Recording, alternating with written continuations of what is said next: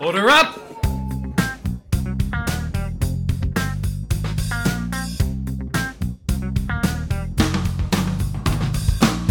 Stop! Waiting tables. Hello there. I'm Alex Curtis, and this is Stop Waiting Tables, the podcast where I interview artists of all kinds about making art and making a living. Through these interviews, I'm looking to uncover the tools and tactics that artists can use to create their own success rather than waiting around for success to find them. The questions are, how do we, as creative people, create more artistic opportunities for ourselves, make meaningful money, foster meaningful relationships, and be happy right now without waiting around and hoping that we get discovered? How do we set a happy life, a happy, creative, fulfilling life as our baseline existence so that we're good no matter what happens to us? That's the question.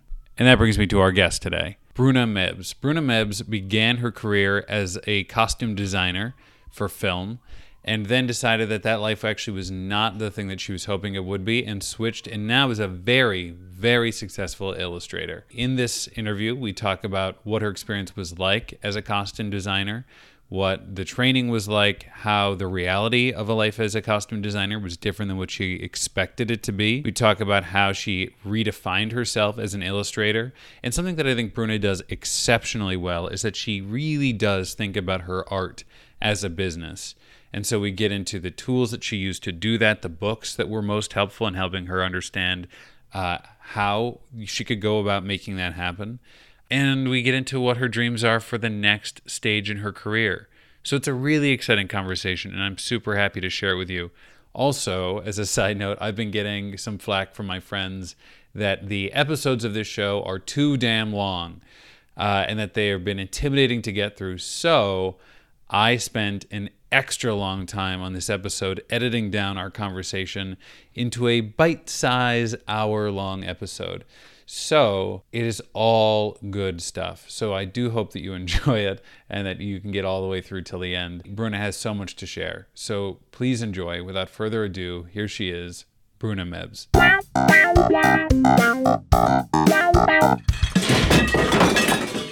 Thank you so much for being on the show. Thanks for having me. So you're currently an illustrator, but before you really took yourself up as an illustrator, you were originally going into costume design.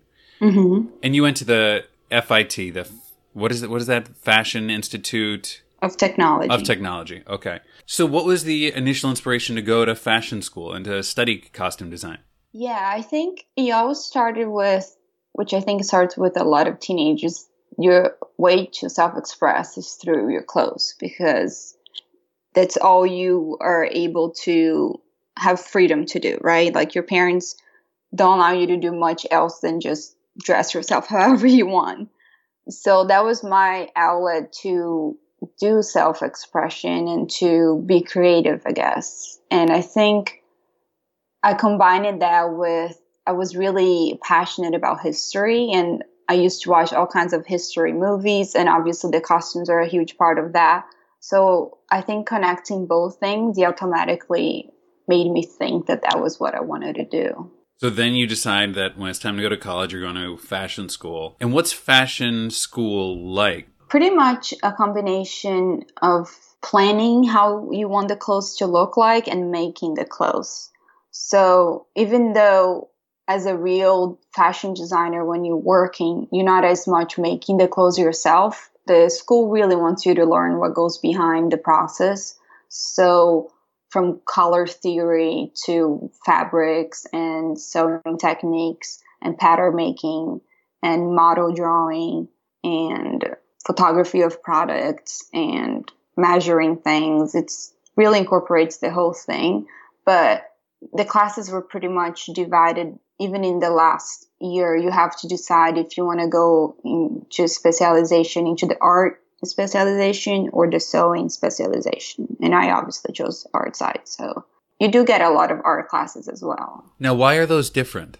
They're different mostly because they're two very hard things to be good at. And I think some people in school will know if they want to get a job and be more into, for example, let's say you work for a big fashion brand. their jobs are you're going to be the director of how the sewing process works. So you're going to get the fabric samples and you're going to create the first piece. And then you're going to be responsible for telling the people that are actually making the clothes how you want the button, if you want a little higher, a little lower. And the people that are actually doing the drawing side, which is, it doesn't happen as often nowadays because everything's in the computer.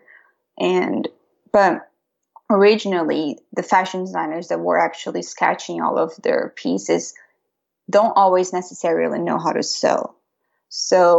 And at the same time, not all fashion designers can draw.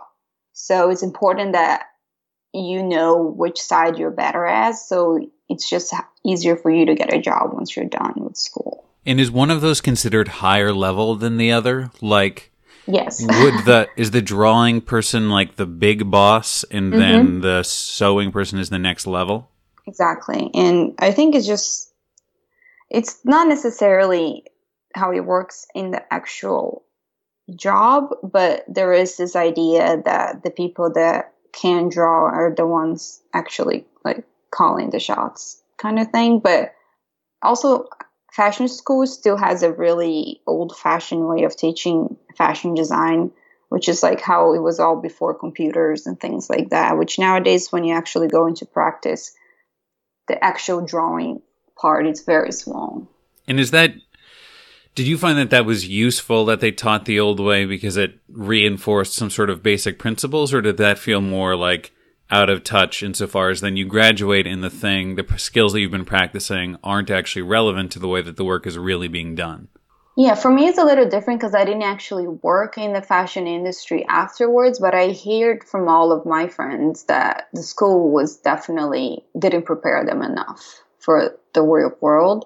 So I guess in their point of view, school should have been more updated. But for me, because I went to costume design is actually an industry that it's still not that developed in when it comes to technology. So it actually helped me a lot because when I used to show my ideas to art directors or just directors and producers, I actually had to draw. So that actually helped me. And the sewing part too, because in costumes, you still make a lot of this stuff last minute.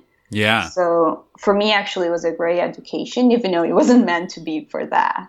Right. So they weren't trying to teach you to be a costume designer. You were studying fashion the same way that you would if you were going to go work for one of the major designers, and then you were just choosing to apply that to costume design.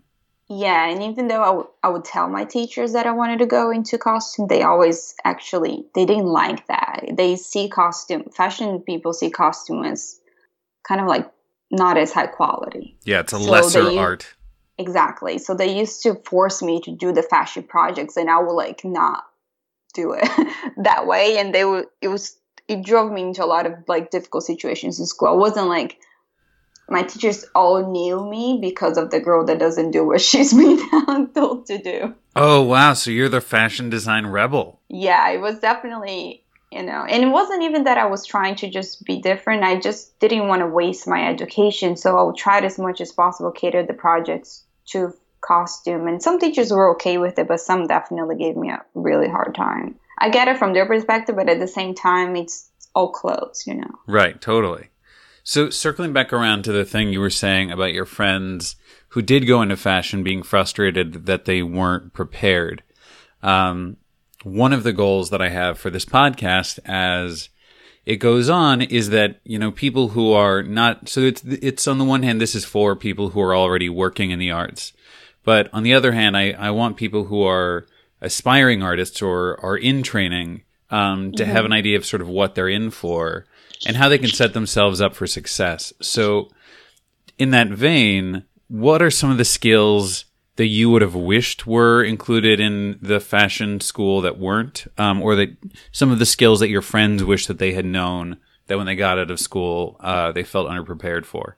Yeah, I think what's missing in most art schools, considering all kinds of art, graphic design to fashion to illustration, it's the business side. I think school could definitely do a better job at having those kinds of finances type of classes, maybe some sort of administrative marketing.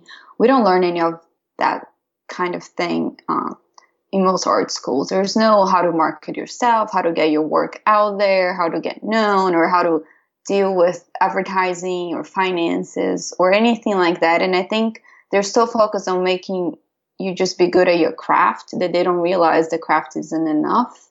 And then most people, when leave school, feel pretty lost that, okay, now I have a portfolio, and then what? Right. Yeah, no, that's a frustration that I had coming out of acting school also.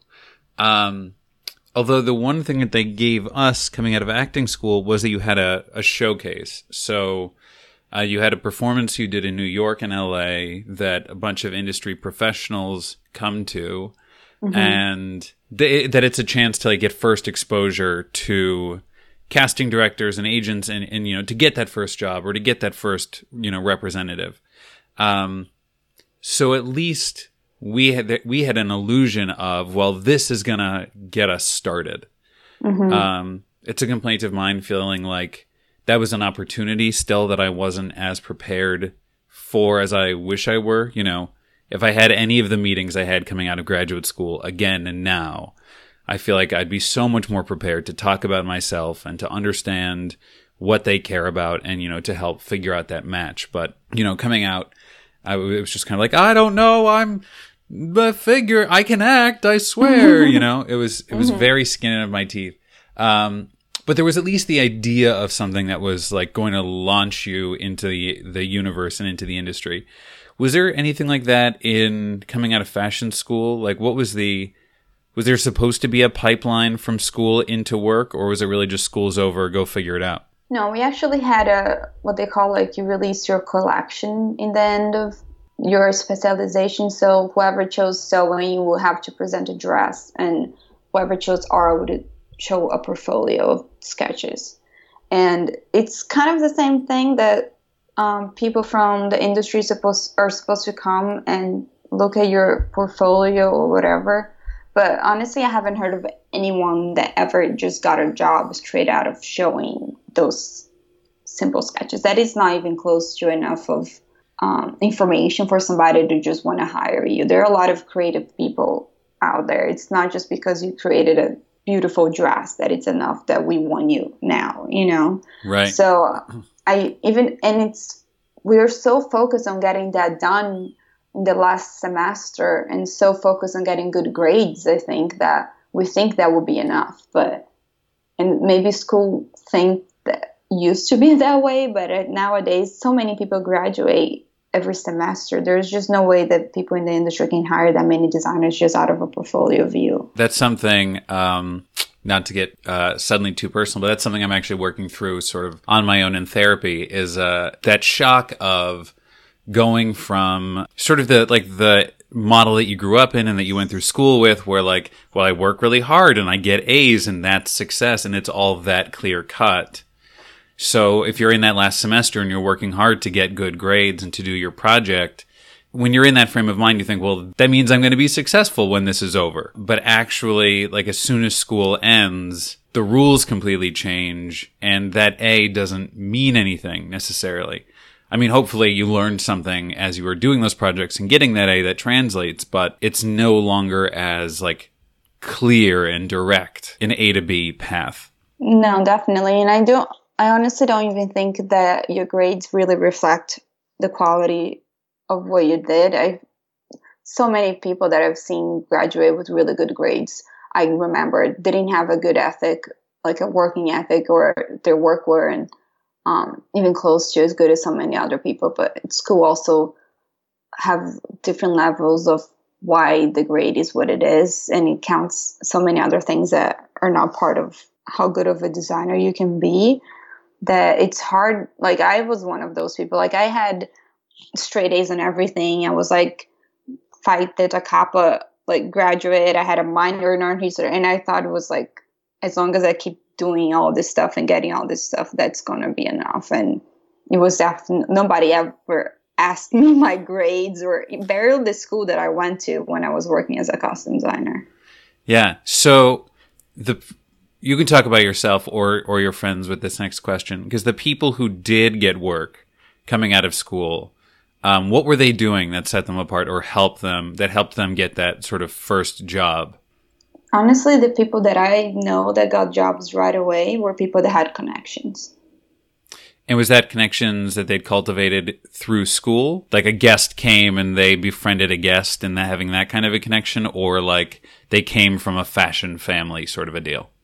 No, I think they were more like people that were already living in the city and knew somebody that knew somebody.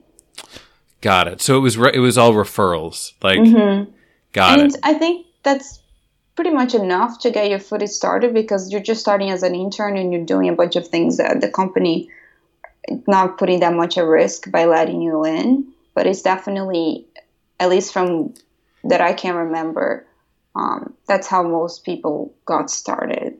Yeah. Even for me, it was that way with costumes. Yeah. So you did exactly what you set out to do. You got your degree and then you started working in costume design. And actually, I was just checking out your IMDb page. You did a lot. You're doing, I mean, at least you can tell me what the experience of that was like, but looking at your IMDb, it looks like you're really killing it. What did you discover the reality of being a costume designer was like? And how was that different than what you were imagining ahead of time? Yeah, in the beginning, it was, I was so excited to do it, and every opportunity that I had, I wasn't really sure if they're all going to be the same. So I just kept thinking, oh, the beginning looks like this. The beginning looks like this. But once I actually make it, will be better. When I make it, will be better. Coming from fashion design school, I didn't really know what to expect. But I'm thinking that I'm going to be sketching and going through research and just trying to be creative with my ideas and presenting those ideas to a director to get the vision of whatever the movie or TV show or whatever I'm designing at the moment is. And I didn't really, I guess, knew enough about the industry to know how it works to create an entire film. And I was just thinking that as a costume designer, I'm just responsible for creating the clothes in a creative way. Yeah, you're the ideas person, and then there's like going to be a PA or something that actually like the same way there was in fashion school, like someone else would make it or buy it. Yeah, like a team. Yeah, yeah. And even though you do a little bit of that it's probably 10% of what you're doing, and the majority of your time you're really just either trying to make the actors happy, the producers happy, trying to stay on budget, trying to make sure that things are dry cleaned for the next day shoot, trying to make sure that you have 5 of the same dresses instead of 1, or trying to make sure that something looks, I don't know, dirty enough, bloody enough, ready to, be shot the next day. You need to make sure that your actors are comfortable when you have, let's say, robes and warm socks, and if it's cold, that they have, a jacket is on standby. It's just so much logistics that you need to be aware of in such a little amount of time, with such a little budget, with such a small team, that your creativity, it's really just the cherry on top. And you don't even always get to do anything that different. And obviously the main idea still comes from the director, and you still need to accommodate what the actors have in mind. So it was just a lot more administrative work than I expected, and a lot less being creative. Especially the bigger the budget, I felt even less creative because there was so much that needed to be checked, and like so many people that you needed to please, that it was even harder to feel free to do whatever you want.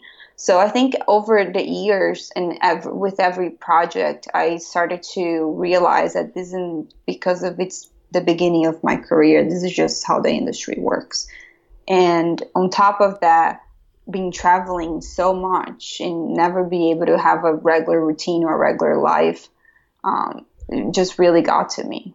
I understand a lot of these frustrations in terms of not having a base, and that it sounds like the thrill of being the costume designer on a set is almost more the high that you get from like being a good problem solver than it is from, having the grandiose vision.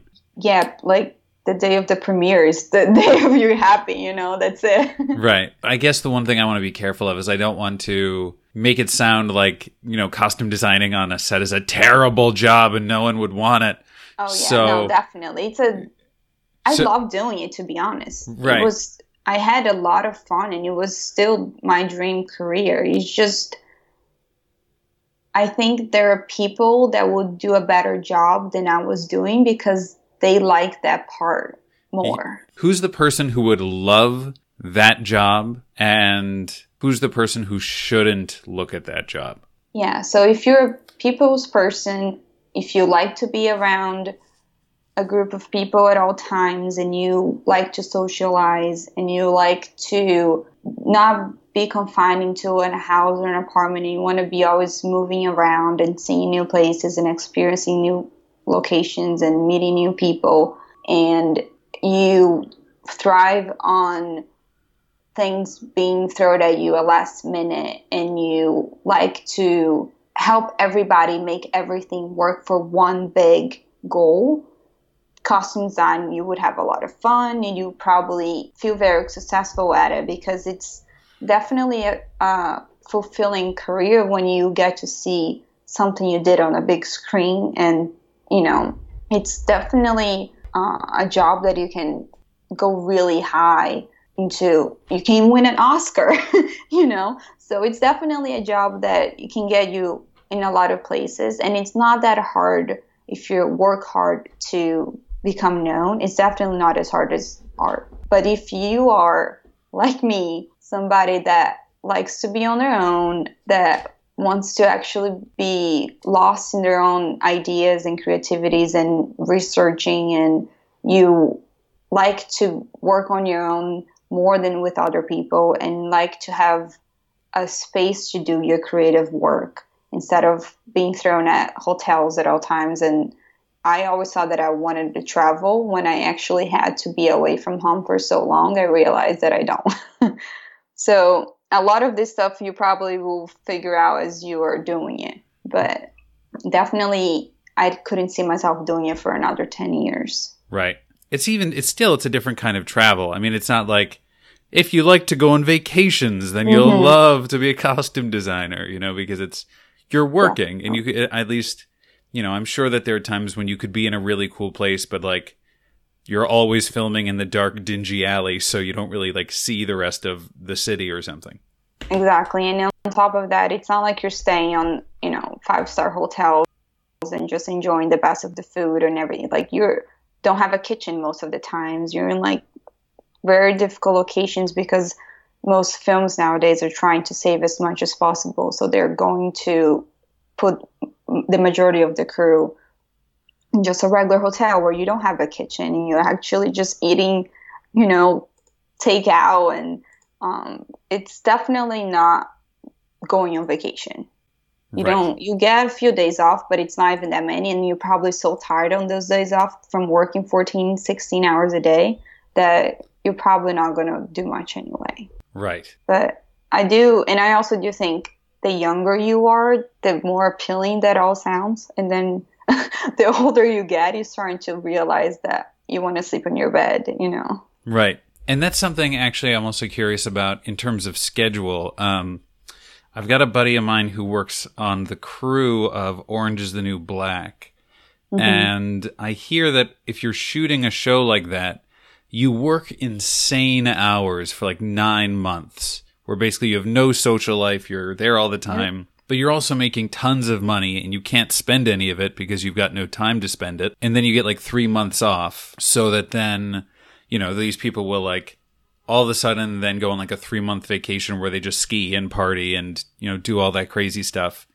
And then come back and like have to work like nuts for another 9 months. Was that sort of the rhythm of like intensive on and then a long time off? Yeah, I think if you're lucky to get into a TV show that has a bunch of seasons, you'll have a little bit of something stable that at least when the next season's coming, and you can actually take the time off. But in my case, I work mostly in film, so there is no continuation. So as soon as you're done, the stress of when am I having the next one, it hits right away. Right. So it's so hard to enjoy that period that you're off because you're so worried when the next one's coming. Right. And whenever that one comes, sometimes it's a week after the next, your previous one, and sometimes it's who knows. So you can't even say no to the first one that comes. Right. It's a classic. It's the freelance life Exactly. of just like, oh no, if I stop working, then I can't pay rent.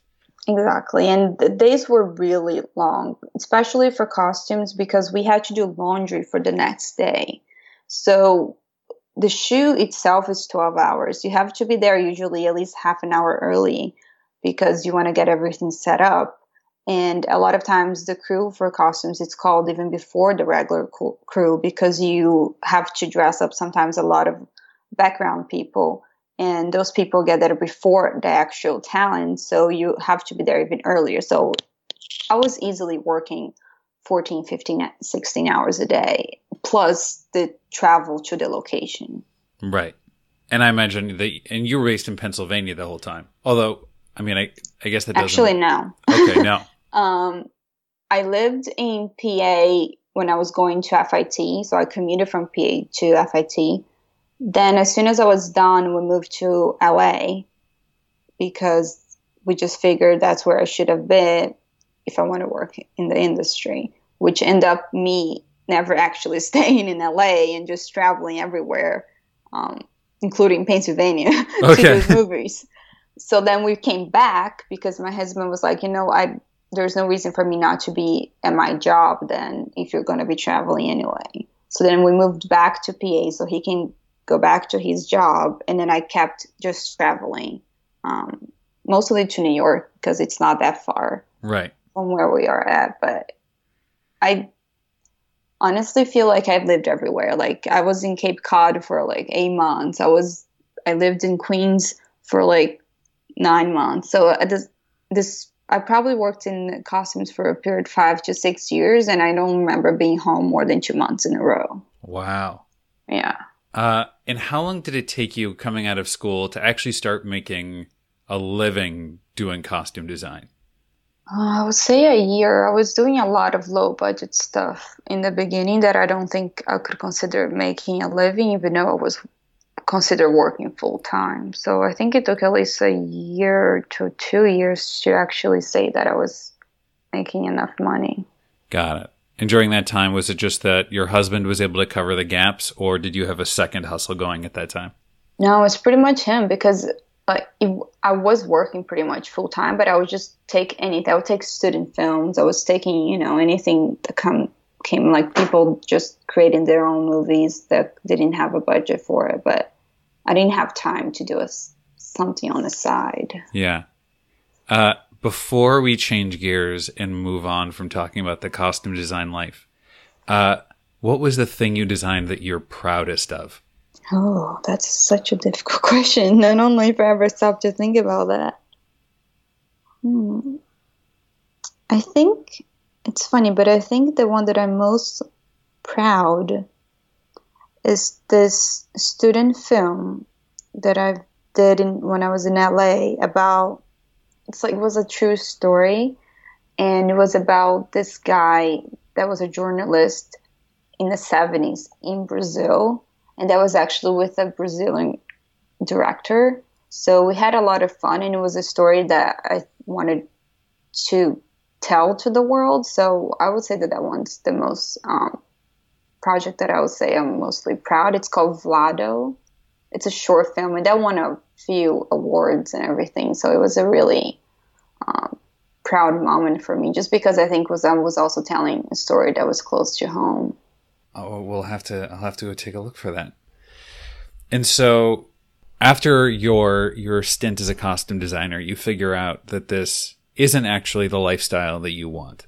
So how did you start figuring out for yourself what your next step might be? What happened was I was doing really well with costume design to the point that I got offered to be represented by an agent. Ooh, congratulations.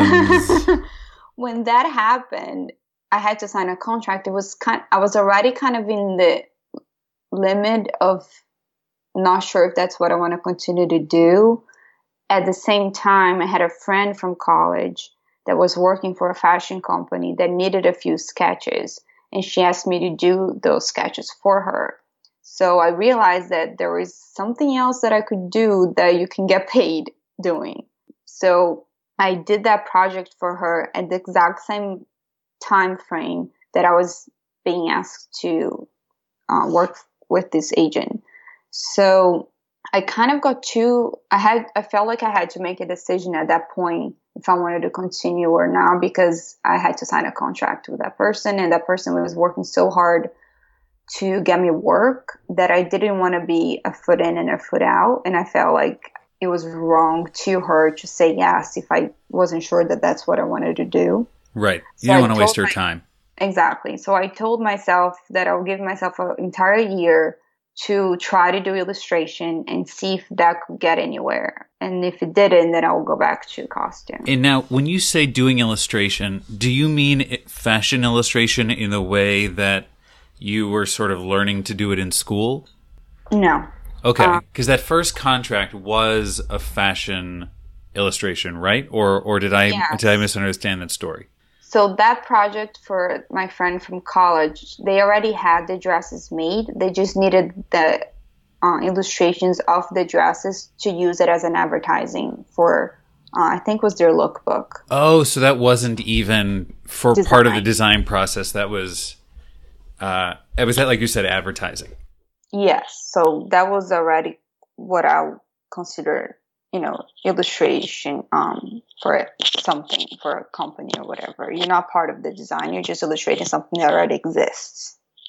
So that's why it kind of opened up my eyes. Oh, there is this industry, which honestly I didn't really know much about it. Even when I decided to do it, thinking back, I didn't know anything about it. So when you're saying that you discovered that there was this other universe, does that mean like in advertising illustration, what was the light bulb that went off? Mostly when the main thing that I think went off when I got that small project was, people would pay me for a drawing, meaning I can draw good enough to do something with it. And even though I didn't know much about it, I looked it around me and I said, people use drawings into packages. People use drawings into fabric patterns. There are drawings being used for things. So there gotta be people doing this as a career, as a job. Yeah, there has to be a market for people who want me to draw stuff. Exactly. And I always heard, because I grew up drawing as more of a hobby and something that I like to do because my grandmother was an art teacher. So I always drew, and a lot of friends would always say, like, can you draw my dog? Can you draw my house or whatever? And I started to think, at least I can do those kinds of commissions. Sure, I'll draw your dog. I'll draw your house. Okay.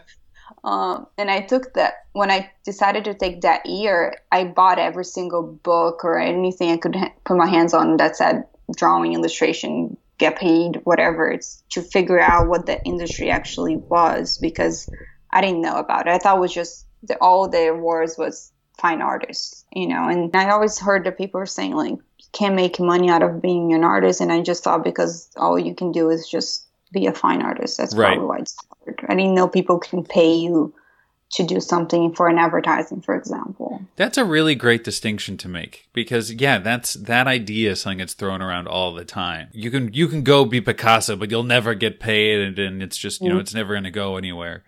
But that there's so many ways to use art. I don't know the statistic off the top of my head, but I remember being surprised when I heard about, like how much art that's being created is like in advertising and in digital media. Mm-hmm. The commercial world still represents itself through images, and those images are made by artists, whether they're graphic designers or photographers or illustrators or animators. It's still coming from somewhere, and those people had an arts background. Exactly, and I think it's just growing too. So when you were figuring it out, were there any books that were most helpful for the illustrators out there who are looking to figure it out for themselves? Yes, luckily I'm looking at my bookshelf. Oh, thank God. I'm so glad. One is called Art Inc. by Lisa Condon. She's an artist and she really breaks down all the basics that you need to do to start making a living from your art. That's a really good book. There's also one called Creative Inc. that talks about the whole creative field in general, and they have interviews with people already in the industry that gives you advice. Those definitely, I remember, were one of the first ones that I found. Currently, there's one called How to Sell Your Art Online by Corey Huff. And I only found this book recently, but if I had found that book years ago, it would have been very helpful. So those definitely give you a general idea of how do you even get started. So now, for anyone who wants to go in depth, we now have those books sort of on the recording as resources to come back to. But for the rest of us who are interested in just the broad takeaways, what are some of the cliff notes or some of the basic lessons that you took from these books? I think the whole idea to see your art as a business just opens up its own part of my brain, I guess, that I didn't even, because I didn't really have to do that as much with costume. It was very different. As a costume designer, it was actually, I didn't struggle finding work, to be honest. So I didn't have to be so strategic with how do I get my name out there. And I think these books really started opening my eyes to, if I want to actually make money with some sort of artwork, that it has to be a business. It can't just be me doing, like I see some people doing as a hobby. It can't just be me doing whenever I feel like it, or if I get inspiration. It has to be, timed and scheduled and treated completely as a business. And just that mindset really shifts for me, like everything that I had to figure it out from that point on. Right. And so on the one hand, there's thinking about it kind of like the way that you deal with your job, where it's not a choice. It's you go to work. You go to work because that's your job. Again, not to overshare sort of my journey, but something that I'm working through for myself with that mindset, though, is that when I think like that, there's no fun in it. Like if I tell myself, like you have to record a podcast because that's what you do, then there's an element of like sort of guilting myself into doing it or forcing myself into doing it. And the truth is that if I was going to force myself to do something, there's so many more lucrative things I could make myself do. So it feels like if you're going to be an artist in any way, you still have to keep that, like, the fun part still has to stay alive. I really think if you don't have an entrepreneur in you, you are better off getting a job and doing your art as a hobby on the side for your own pleasure.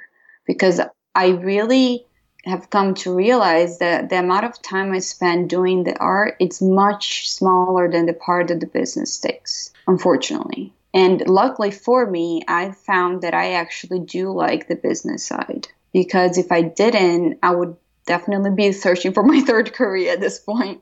And I think, especially because art, it's not an easy thing to make money with. It's not as easy as most other careers, just because of what the career is. It's not, people don't buy art because they need art. People buy art because they can afford art, because they want something else. It's something extra. It's something that the world doesn't, it's not like you're selling food. You're not selling something that people can give you the clear value of what you're giving. So if you're not doing this and you enjoy the business side, I definitely would say there's a lot of other careers you can spend your time on that will bring you a lot easier and faster and more money than art. And you can still do art as a hobby on your side, just for fun. And that was definitely something that I wasn't aware of, just because with costumes, I wasn't working for myself. I was working for something, or it was either a production company or just being hired as a freelancer by a director. It didn't matter the business side. I was just getting hired to do my work.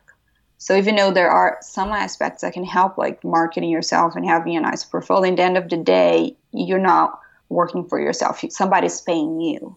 Yeah. So, there's someone else is taking care of the like really ugly stuff. exactly. And if there's movies being made, there are going to be jobs. So Right. that's actually a necessity for an industry. Art, even though there are products and advertising and whatever you're selling your products to, it's a very small industry that needs that. There are only so many packages of so many products.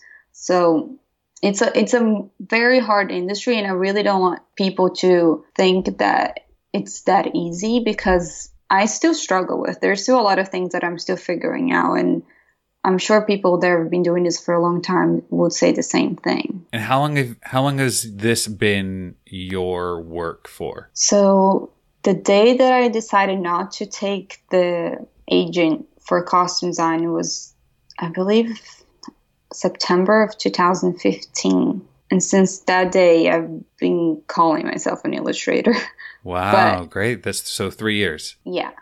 So I feel like I've changed so much too, so it just feels like a lifetime ago. Oh yeah, what are some of those changes? I think I really have found in this past few years to really understand and figure out who I am and what I like. Because I think when I was working as a costume designer, people always, when I would tell them that that's what I did, people would come back with such a great reaction. Oh my God, that's what you do? This is awesome. Or like there was just nobody that I would say that I'm a costume designer that would have like, oh, that sucks. Everybody was so into me saying that I really attached myself to that identity, and I felt like that's what was my value in the world. Like, I was doing something cool, and that was even why I didn't want to let go in the beginning, because I liked the reaction that people had when I said that that's what I did. And when I realized that I actually had to live my life for me and the things that actually brings me joy, from, for example, being able to read a book or do yoga in the morning, or be able to go to the gym or make a homemade meal or whatever, that brought me more joy than seeing my name in a big screen just because it's cool. I think that whole, just changing my career really brought me, a lot closer to actually where I want to be and what I want to do. So you have this year and you decide that, you can get paid for your drawings, but it doesn't sound like you were looking to become an artist in a corporate environment. It doesn't sound like you were approaching advertising agencies or anything like that. Is that correct? You were intentionally setting out on your own. I wasn't looking for a position in a company, mostly because I was living out of here, Pennsylvania, and those jobs are in big cities. And second, because one of the biggest problems that I had with costume was the lack of freedom, that I really wanted to try something that it gave me freedom first. And if that didn't work out, I would adjust it then. And I gave myself that year to just give it a try, and that year that I took to figure it out, my main focus was to try to build some sort of portfolio to show. And I decided to just give it a try with different materials like pencils and markers and watercolor, just to see if I could create a small portfolio. And the idea was I'm going to share this tasks on Instagram and see what people say and see the reaction and see if this is good enough to then start showing to potential clients, which could be either some sort of art director that needs something for an editorial, or agency that does marketing or ads or anything from there. I never even got to make a plan, because as soon as I started showing those tasks on Instagram, I started to get work.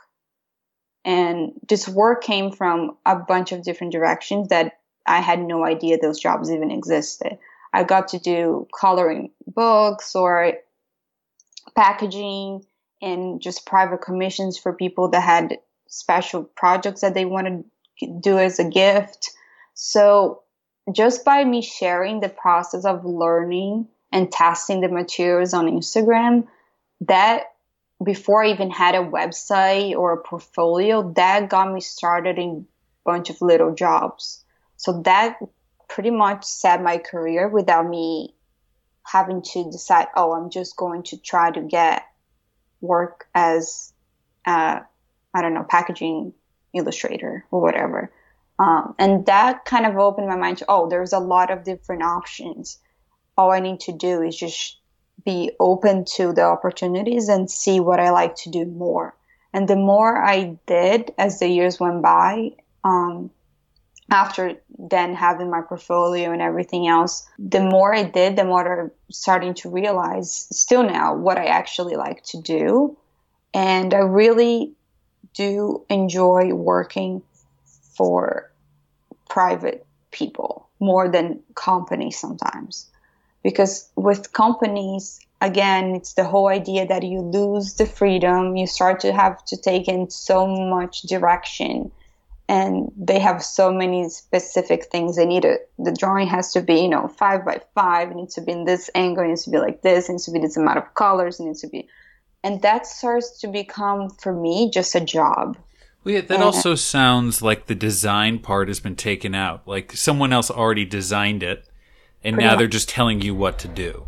Pretty much, and I get it why it works that way, because they have so many people to answer to create a packaging. There's so much that goes into when you're working for a big name company that needs to make a lot of money, that when it gets to the point that it's passed on to the artist, the decision making is pretty much all done. So I kind of started to feel like those weren't the projects that I was having the most fun on. So I think naturally I started going towards working for smaller companies and individuals that had special projects that I could work on, and at the same time just selling the work that I was doing on the side as a personal project. Yeah, I do remember hearing you say on one of the other shows that most of your work is commissions. Yeah, right now I would say that. And initially, those were coming in through Instagram. Is that still true? Or is there another way that you find or solicit work? Instagram's still a huge part of. Pinterest has also been very good to me because I think it's a very easy place for people to search images. And Etsy has also been very good. I used to have a shop on my own website and a shop at Etsy. And Etsy was bringing so much more work that it just became kind of pointless for me to have two separate shops and having to manage both. And now I just link straight from my website to Etsy, and people can just go to one place, and it made my life a little easier. Now, on the Instagram story, the way you tell it is so magical. It sounds a little fairy tale in terms of, I just tried it and put it on Instagram and all of a sudden the work came in. I know, I hate even telling this story because now it was a long time ago too. Maybe things were different then. Yeah, I mean, I'm not taking anything away from you. I mean, it's wonderful that it happened that way. Were there, because if I look at your Instagram now, it's gorgeous, and I can clearly see your eye in it. The colors and the color design and the way that it's all coordinated is one of the things that catches me most about your posts now. But also now I'm noticing a lot of your posts seem to be of you and lifestyle stuff and kind of less drawings. Yes, which I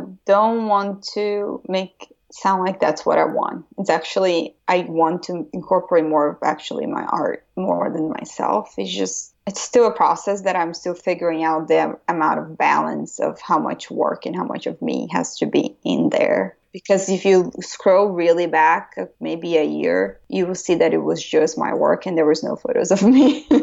And that's the point when the commissions started coming in. Yeah, definitely. And I definitely need to work better on balancing both. But back then, it was just more of my work and there was almost nothing of me then. But is that important? I know, so Jolene Polasek, who was an actress and now has a home organization business, she's a guest on the show, which was, why I mentioned her by full name. I remember for her home organization business, Sage Organization and Design, she had somebody who was like a social media expert take a look at her website, and the feedback that she got at the time was Jolene is a big part of the product, that it's not just getting your home organized, but it's your home organized by you. So the note was that it actually needed to include more photos of Jolene and bring more that she needed to actually come forward as a personality more than she was presenting at first. So, yeah, I think, sorry, I didn't want to cut you off. Oh, no. And so I guess I'm just curious how much of that is what you're doing, and how much you feel like that's important, that your clients who, even if they're in the market for a drawing, are connecting to you, or if that's, I don't know, do you think you would be as successful if it were really just the work by itself? Yeah, it's funny because in the beginning, when I was just figuring things out, I really had this idea that good art speaks for itself and that it sells itself. And the more I did and the more I researched and studied the business side, I've learned that that's so not true, that I had to start shifting my point of view and trying to adapt to the reality that it's not how it works. People don't just buy art because art's good. People buy art because of who was the artist. And it's kind of an obvious thing, but at the same time, it was, for some reason, you would also think that if the art's good, it should be enough. And most artists, even on Instagram nowadays, it's very easy to find just photos of their work and not actually of themselves. And I started to realize that if I wanted to sell more and for higher price, that who I was mattered just as much. So that's why I started to incorporate more of who I am and the things that inspire me and the behind the scenes, and not just the final piece. And that actually has helped me a lot. And I think to get better clients and more recognition to my actual work than if I was just posting my sketches, because there are a lot of good artists out there. If you want to stand out, there's got to be, the only thing that separates a good art to another good art is who did it.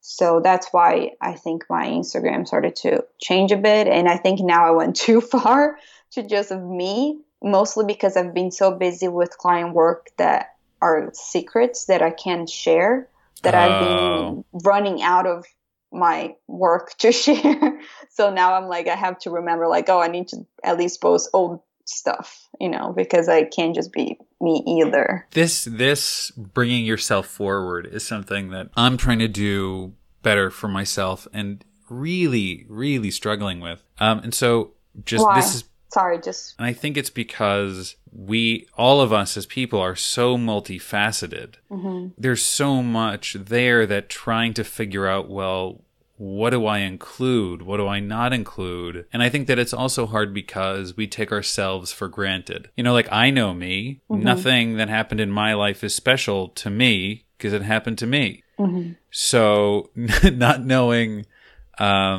what makes you cool. Yeah, and it's really hard to be able to identify what makes you interesting, and also to not be annoying about it. Because I know plenty of people that it just feel like it all feels a little too look at me.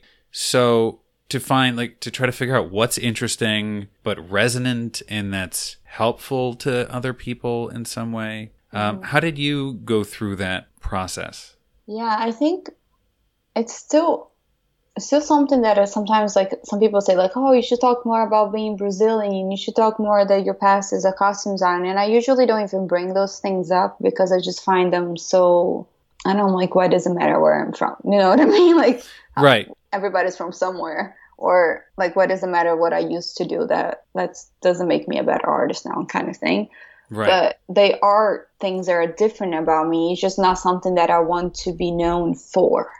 Right. And that's why I try not to make them as the main thing on anywhere. I don't say that I used to do movies on my Instagram. You know what I mean? If you go back, you'll find out. But it's not something that I want to make sure that, look at my stuff now and I'm only cool because I used to do that. You know what I mean? Like what I'm doing currently. But it is tricky to, know what to tell about you. I still not even sure if I'm coming off of and saying what matters. I really like Seth Godin, who I love him. Oh, you know him? Big fan.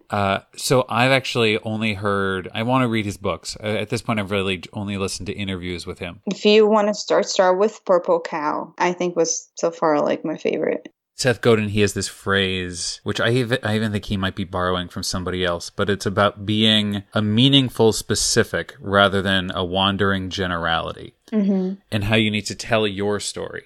But I know that telling a story, particularly like a biography, is editing. You know, if you watch a biopic of an artist, let's say Johnny Cash, there's so much of his life that they didn't put in the movie. Mm-hmm. So that's something that I haven't figured out how to do yet, is how to pick the important parts from a story where, you know, I know all of it, including the parts that wouldn't make it into the film. I think, at least for me, what I like to do is I just pick what I want to be known for. Like, I try to imagine, like, when I die, what do I want people to remember me for, kind of thing. And that's usually my fine line, and that's why saying that I'm from Brazil, or that I used to do costumes, or maybe that I live in Pacific, none of this stuff to me matters, or doesn't matter as much.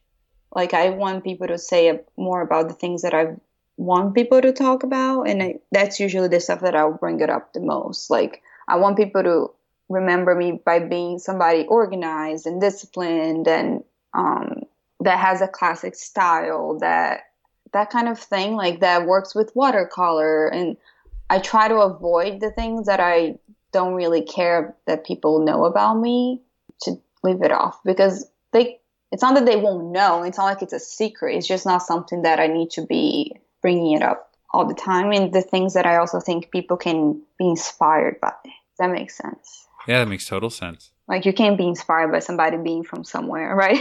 Like, there's nothing you can do about it. I really love what you're saying about filtering things out that aren't inspiring to other people. So you've talked about, you know, things that you want to be known for sort of stylistically, in terms of it being very classical, and even the material. What are the takeaways that you're hoping to inspire people with?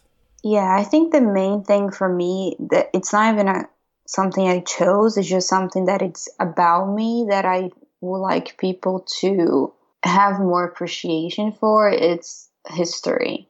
So that's usually why I'm naturally drawn towards things that look old or vintage, or that has some sort of classic feel to it, because I really think people don't appreciate the past as much. And people are so, especially nowadays, everybody is looking so much to the future and new technologies and robots and AI and, you know, voice and all of that stuff. And I think that's so much more exciting to most people than the past. And for me, so the opposite, that I try to bring that as much as possible, even if it's with my blog posts or my videos or my art or the things that I say. I think there's a lot to learn from the past, and I wish people were a little bit more nostalgic about it.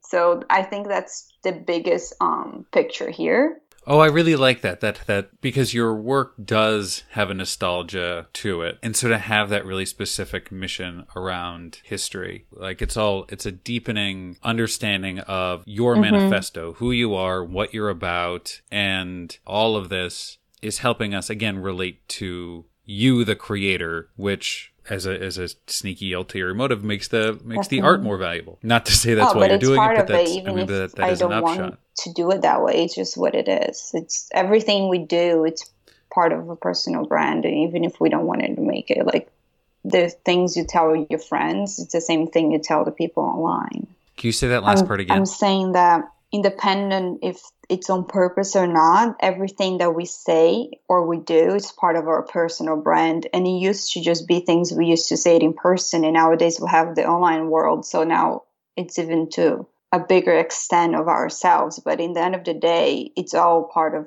who we are. It makes a personal brand, which makes whatever we do more valuable. It used to just be called your reputation. It used to just be about that. And now your reputation it's called nowadays personal brand. But in the end of the day, it's just who you are. And it doesn't matter if you're saying on a blog or to a friend, it all matters.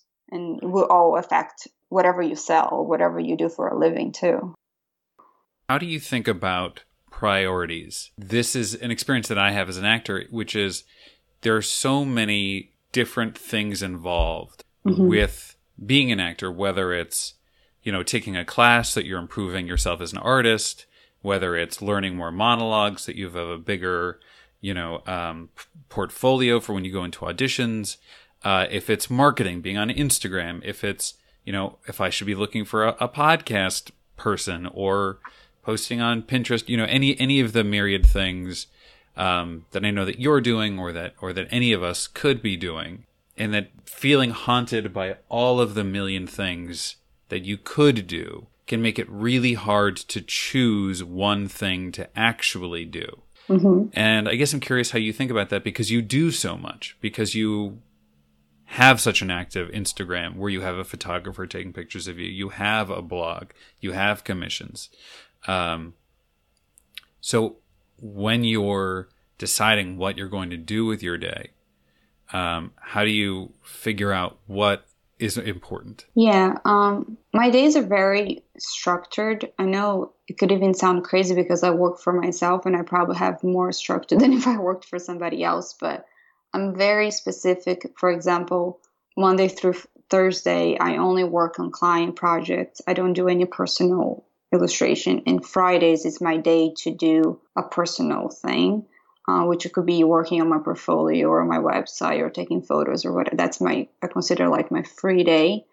And if there is a specific extra thing that I'm trying to do at that moment, like write my book or whatever, I have to do it on the weekends, because I know that if I try to put on too much on the days that I have client work, the client work will actually suffer. And that's actually how I pay my bills. So on my wall, I have this glass board that has three things. One is short term, and then the other one is medium term and long term. And I try to do one task of each of those three things a day. So short term, meaning it's a client piece, it's something that's going to pay off the bills today. Is it something that I need to happen so I can continue to do what I do? Medium term, meaning something that I would like to happen in a year. So you could be saying, I want to get better clients, so I need to create a better portfolio. So then today I need to start working on that one extra piece. And then the long term, meaning if my goal is not have any clients or just sell my own personal projects or whatever, then I try to do, maybe it's creating an email list, maybe it's creating a new page on the website, maybe it's organizing my papers so I can, the next time that I'm going to draw, I know which paper to get. So having those three main categories every day, at least I know that I'm working towards my life today, my life tomorrow, and my life in 10 years, if that makes sense. Yeah, that does. That makes a lot of sense.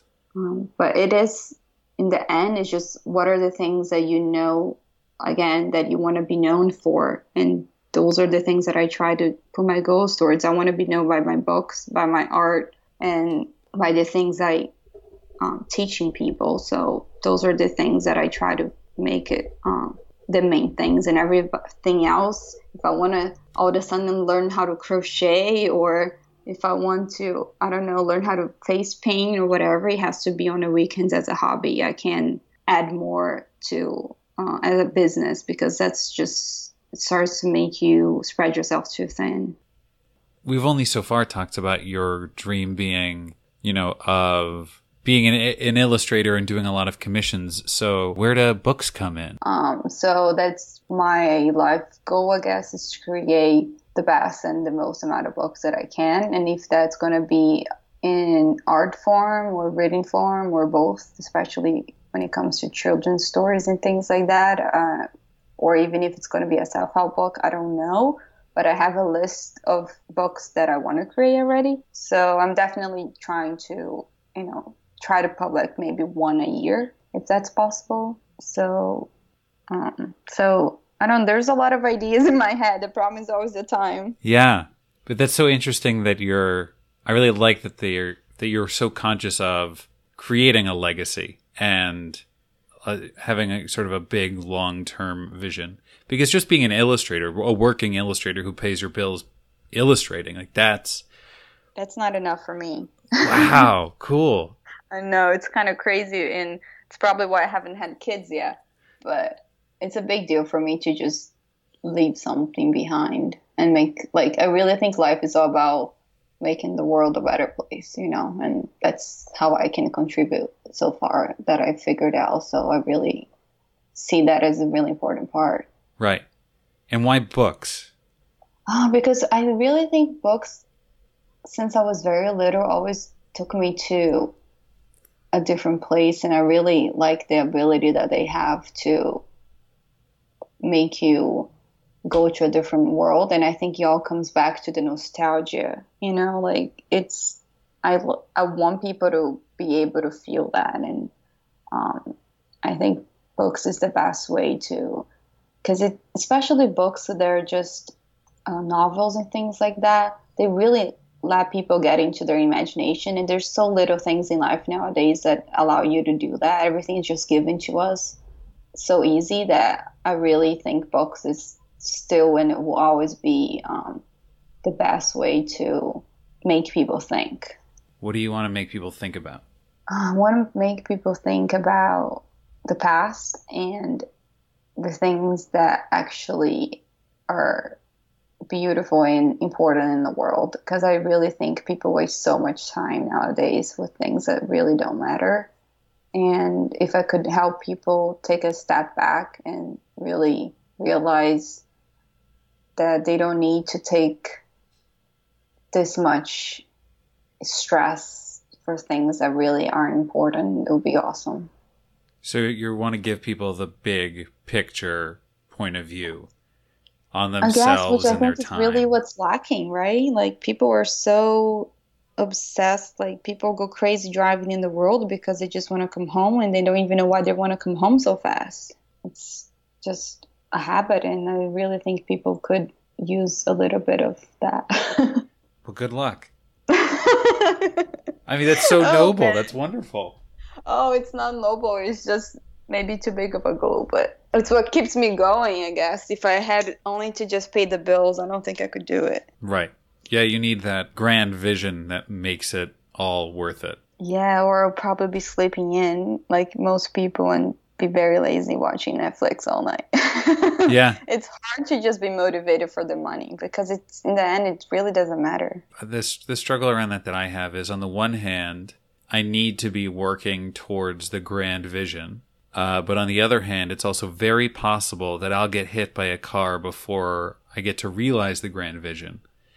And probably, but and so there needs to, so having that balance of like, well, if I can't sacrifice everything for a grand vision that like there's a chance I'll get cancer and die before I get there. So then what's the balance of like, if I'm as long as I'm going to be around, I want to be working towards this.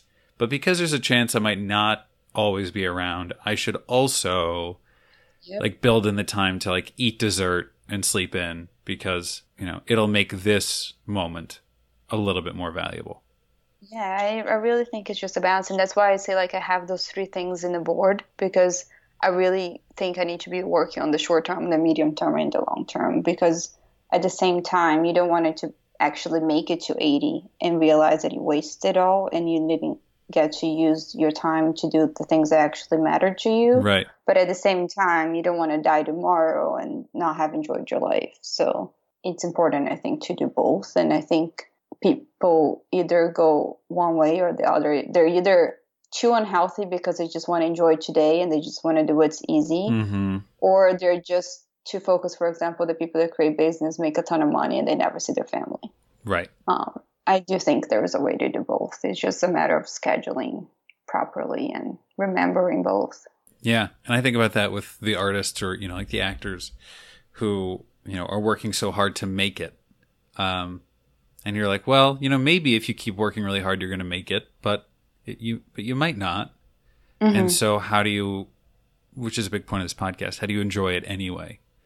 Mm-hmm. So that if your goal were to be famous, how do you keep putting yourself out there in the way that might get you there someday, but you can't invest all of your energy in that goal because it's outside of your control whether it happens or not. So how do you have a goal that's a little bit more in your control? And there's this culture, I think it's from, I forgot the country, but It's called Hygge. I don't know if Oh, you've heard yes. of. So I'm really into that stuff because I do think that's how you make every day great. You know what I mean? Without losing track of the big stuff. And Hygge, if I remember correctly, it translates to something roughly to cozy. Yeah, something like that. Like you're taking the time to do the things that bring you joy on a daily basis, like your favorite cup of tea, or, you know, you're petting your animal, or going for a walk, taking a nap, whatever makes that day a good day without having to, it's not big things. It's just like, it's just more of a lifestyle for sure of like, how can I bring joy to my day on things like that. And I think it's from, I forgot, maybe it's Denmark or something. It's a country that is very cold. And that's how they're able to go through the cold months without feeling depressed, I guess. Yeah, it's like cultivating the thing that gives you a warm, fuzzy feeling. Mm-hmm.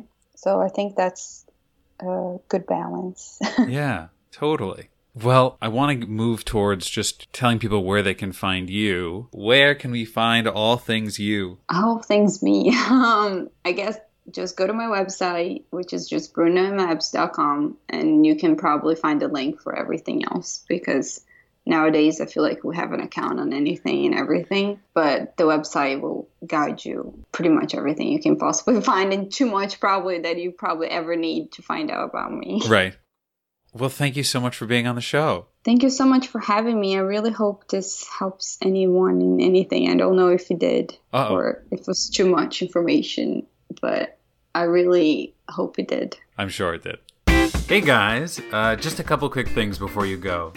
First off, thank you so much for listening. Stop Waiting Tables is a brand new show, so it means the world that you're here and that you've listened all the way to the end. So thank you. You can find out more about today's guest and check out a full list of all of the episodes that I've recorded on my website, www.alexmcurtis.com/podcast. Also, if you live in the New York area, feel free to pop by and say hello. I have a one-man show called Chalk, a silent comedy. That's chalk like you draw on a chalkboard, chalk. And that happens every month in the East Village at the Crane Theater. And if you're interested in coming to check that out, it's a really playful, imaginative show, and all the details about that are on my website as well. Again, I'm Alex Curtis, and this is Stop Waiting Tables. Happy listening, and until next time. Check, please.